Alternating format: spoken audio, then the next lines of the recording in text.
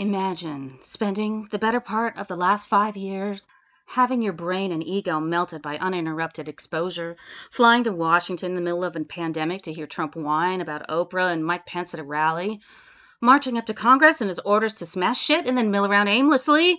You go home and you hear that Biden won anyway, and all your favorite Twitter news sources named Patreon Newsmen of the West with avatars of Roman statues have posted your photo online and are labeling you a gay communist Antifa actor. Then the next day, the god emperor you pasted into Warhammer memes puts out a video cucking himself and bending the knee. I'm sorry, those were heinous acts. Please let me tweet again, Jack. You can't leave DC because the airlines have dubbed you a flight risk. You can't stay because the cops are actively looking for you after one of their own died.